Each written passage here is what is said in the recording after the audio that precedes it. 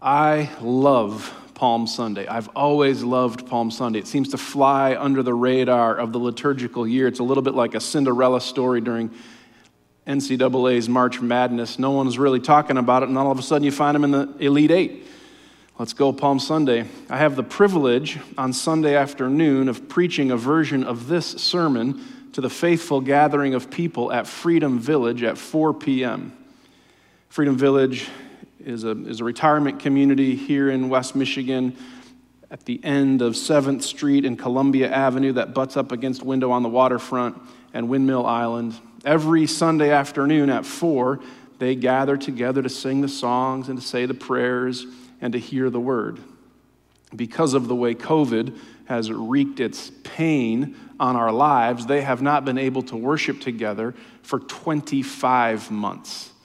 Can you imagine 2 years of not being together? And this afternoon, they get to gather again. Can you imagine the intensity of their prayers and the sound of their singing on Sunday afternoon?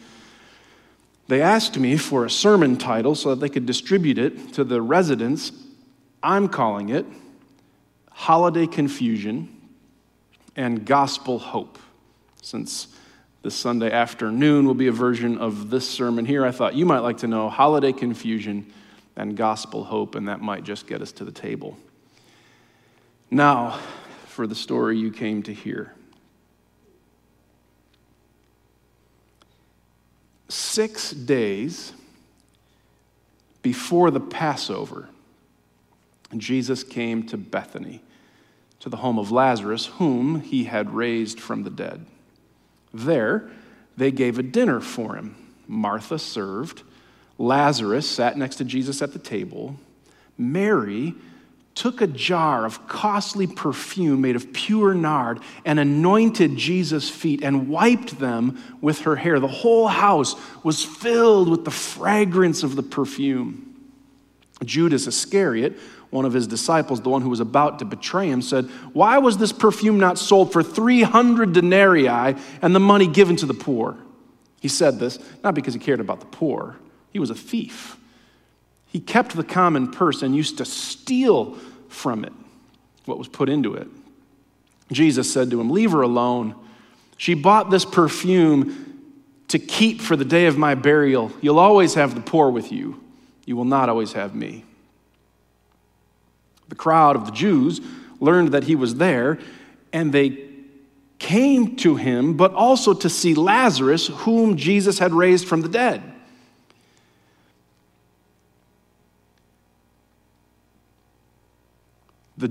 The Jews, on account of him, intended to kill him as well,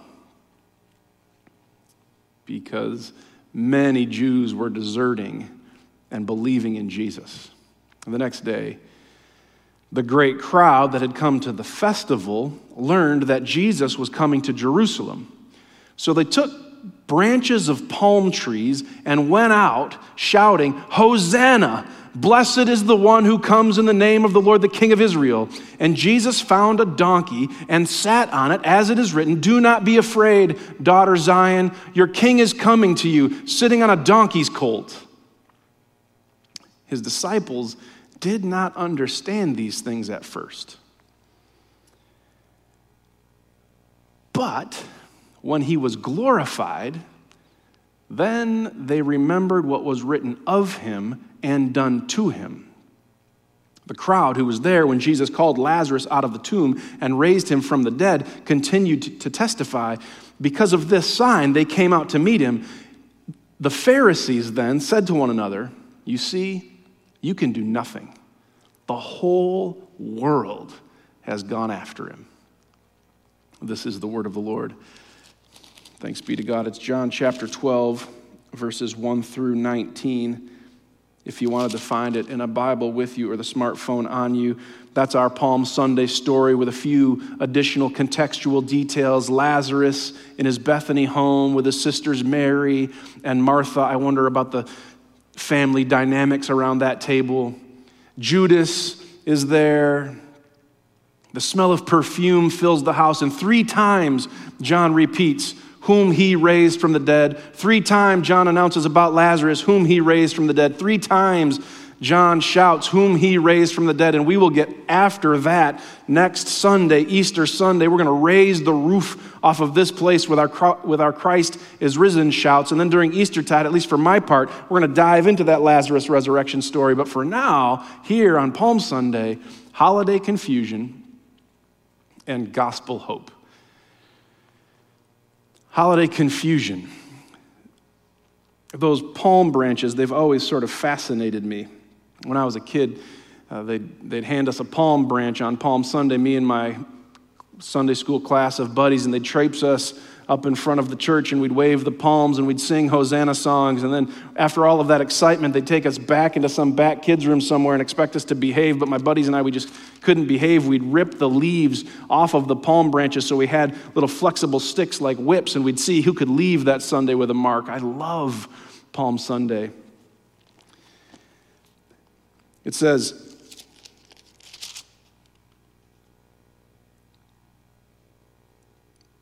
they took branches of palm trees and went out to meet him, shouting, Hosanna! Palms were one of the 4 plants used in the annual celebration of the Jews called Sukkot, or the Feast of Booths, or the Feast of Tabernacles, remembering when God, after he had delivered his people from the agony of slavery in Egypt, but before they were in the free-flowing waters of the promised land, they were stuck in the wilderness, but God took care of them in the wilderness. They built little huts, little booths, little tabernacles made of these 4 different kinds of plants, palms included. And so every year, annually, they would celebrate Sukkot, God's provision of his people, preservation of his people in a really hard time, and they'd use palm branches to celebrate Sukkot. But about 200 years before Jesus lived, a man named Judas Maccabeus, and you might pay attention to that name, Judas Maccabeus took back Jerusalem from Antiochus Epiphanes, the Seleucid king, the pagan king that had taken Jerusalem and destroyed their temple. And Judas Maccabeus took back Jerusalem and restored the temple to its rightful place of worshiping God. And every year, for 200 years before Jesus lived, they would celebrate Judas Maccabeus' restoration of Jerusalem and the temple. And you know what they called it? They called it Hanukkah. It's celebrated every year still, the 8-day festival near the time that Christians celebrate Christmas. And it's also called the Festival of Lights, which is kind of interesting. In John's Gospel, the light shines in the darkness, and the darkness did not overcome it. And when Judas Maccabeus went into Jerusalem to take the throne, to become the king, people took palm branches and waved them in the air. So what do you think the crowd is doing on this day, what we call Palm Sunday now, as Jesus enters into Jerusalem, and they start grabbing palm branches? But it's Passover. It's not Sukkot or Hanukkah, it's the Passover, the annual celebration of the Jews, remembering God's deliverance of his people from Egypt.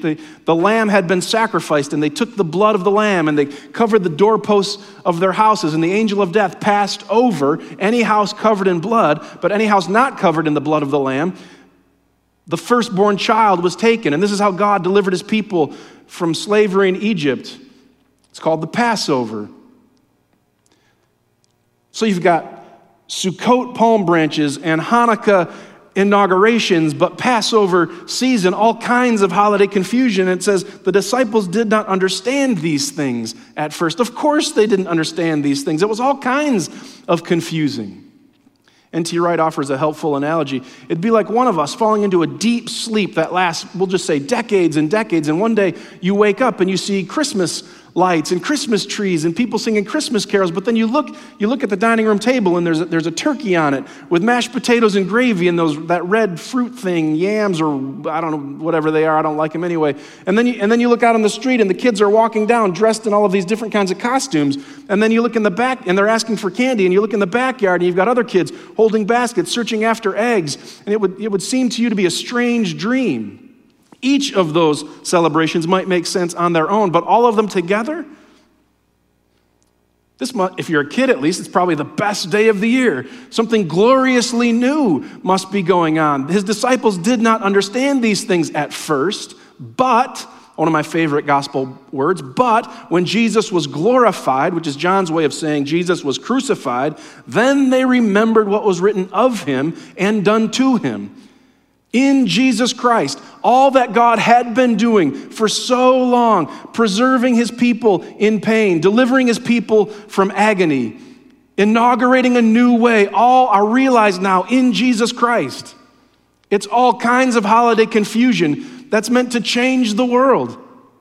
God not acting in separate increments throughout time, but now acting fully in Jesus Christ. His disciples did not understand these things at first. But when Jesus was glorified, then they remembered what was written of him and done to him. Now, very interesting to me. You've got Lazarus and Martha and Mary. Lazarus, whom Jesus raised from the dead, John repeats 3 times. And Martha's serving, and Mary's anointing Jesus' feet with perfume in her hair, which would have been a scandalous scene. But we don't have any time to pay attention to those family dynamics because John has Judas interrupt the scene. Judas interrupting again. It says Judas Iscariot, one of his disciples, the one who was about to betray him. Judas Iscariot. Does that name now sound familiar to you? 200 years after Judas Maccabeus strolls into Jerusalem to take back Jerusalem from the pagan king and restore the temple, now Judas Iscariot. Judas Iscariot, named after Judas Maccabeus. I don't actually know if he was named after him, but surely just hearing his name would connote images of the king who took back Jerusalem. It'd be like one of us naming our child Tiger and not thinking someone's going to think Tiger Woods. This is just for fun. My name is Jonathan Paul Brown. Jonathan, after David's friend. Paul, after the apostle. And Brown, because we had no choice. And I'm called John Brown for short, which might be the most generic name in the history of humankind. One time I was filling out a Social Security form, and my name was the example. I know of at least 3 famous John Browns, and I'm not one of them. John Brown, the abolitionist, who has a university named after him, John Brown University. John Brown, the evangelist, who also has a university named after him, Brown University. And John Brown, the guy who had a kid with a cold. And my whole life, I heard that nursery rhyme on the playground. John Brown's baby has a cold upon his chest, cold upon his chest, cold upon... I'm not named after any of those John Browns, but simply hearing my name, people think of those others. Judas Iscariot, if not actually named after Judas Maccabeus, would at least connote Judas Maccabeus. And I wonder if Judas Iscariot isn't betraying Jesus, selling Jesus out to get him to do what Judas Maccabeus had done 190 years earlier. Take back Jerusalem by force. Take back the throne. Win, Jesus. Win, Jesus. Let's go. He's even willing to sell him out to make him do it. But Jesus doesn't go that way. That's not the way of this king. This is Passover. This is the celebration of the sacrificed lamb. Jesus Christ is the King of the universe who goes the way of the sacrificed lamb for us and for our salvation. We spend so much time scratching and clawing and fighting and arguing and yelling and trying to get our way. All the while, Jesus stands there saying, "Follow me. I lay down my life in order to take it up again." So maybe, just maybe, a few of us, like, I don't know, us, could go the way of Jesus. And here's what it will look like, if I can be so bold. Love, joy, peace, patience, kindness, goodness, faithfulness, gentleness, self-control. If in any interaction you lay those words down and wonder which way you should go, reflect them. It's the way of Jesus, who lays down his life in order to take it up again. All kinds of holiday confusion. Now a little gospel hope. If that wasn't hopeful enough, this Palm Sunday scene ends. The Pharisees then said to one another, "You see, you can do nothing. Look, the world has gone after him. You can do nothing. The world has gone after him." The Pharisees, of course, use it as the final nail in the coffin to kill Jesus, and they did. They killed him. But John, always working multiple angles, is announcing the impending reality. You see, you can do nothing. The whole world has gone after him. You can betray him, and you can arrest him, and you can beat him, and you can mock him, and you can try him, and you can hang him, and you can deny him, and you can desert him, and you can bury him in the ground, but you cannot stop him. The whole world has gone after him. I love this great hymn, Jesus shall reign where'er the sun in its successive journeys run. Or this great sermon by John Chrysostom, hell took a body and discovered God. It took earth and found heaven. You cannot stop him. If I can borrow a line from the ESPN analyst Chris Berman, you can't stop him, you can only hope to contain him. You can't even contain him. The whole world has gone after him. When we lived out in Washington, Oak Harbor is a Navy town, active sailors coming and going all the time, officers and enlisted in so many ways, so different, but they all held at least one thing in common. They all always left. Whether they were deployed in the Gulf, not of Mexico, or stationed in Pensacola or San Diego or Guam or Japan, one thing was common: they all left. Some others would come, of course, and replace them, but it was kind of discouraging as you try to gather a community and shared mission, and people just keep leaving. And so in those days, those moments when it was discouraging, the church staff out there and we had this little call and response we'd enjoy together. One of us would say, "Christ is Lord," and the rest would respond in unison, the words Jesus gave to his disciples, "And the gates of hell will not prevail against the church." So I wondered if that little call and response might not make a little sense here in West Michigan too, or wherever you are. Christ is Lord, and the gates of hell will not prevail against the church. In other words, you can do nothing. The whole world has gone after him. And our call, our posture is participation in Christ's mission in the world. Yes, we can acknowledge the sadness and the pain and the hurt and the devastation, anxieties on the rise and depression nipping at your heels and divisions dividing us and polarities polarizing us and all kinds of heartache and pain and sadness all over the world. I'm not trying to minimize those or ignore those, but I'm also suggesting that's not all that's real. That's not the only headline. There's nothing you can do. The whole world has gone after him is the true story of the whole world. And our participation is to get in on mission with Christ, to lay down our lives in order that they might be taken up again for the good of the whole world. This is why James Davison Hunter, in a book titled To Change the World, would write, "To be Christian is to be obliged to engage the world, pursuing God's restorative purposes over all of life." And guess where James Davison Hunter will be on Monday night? Right here at Pillar Church at 7 p.m. I'll see you there. Fleming Rutledge, the third greatest female preacher in American history behind Pastors Jenna and Anna. When I say theologically mature, I mean just this: formed by the Bible, proudly Trinitarian, grounded in justification by grace through faith, dedicated to the person of Jesus Christ, convinced of his incarnation as Son of God, recognizing his death on the cross as redemption from the sin of the whole world, boldly convinced of the truth of the resurrection, and here's the point, and committed to a worldwide mission of witness in Christ's name. And guess where Fleming Rutledge will be on Monday night at 7 p.m.? Right here at Pillar Church. I'll see you there.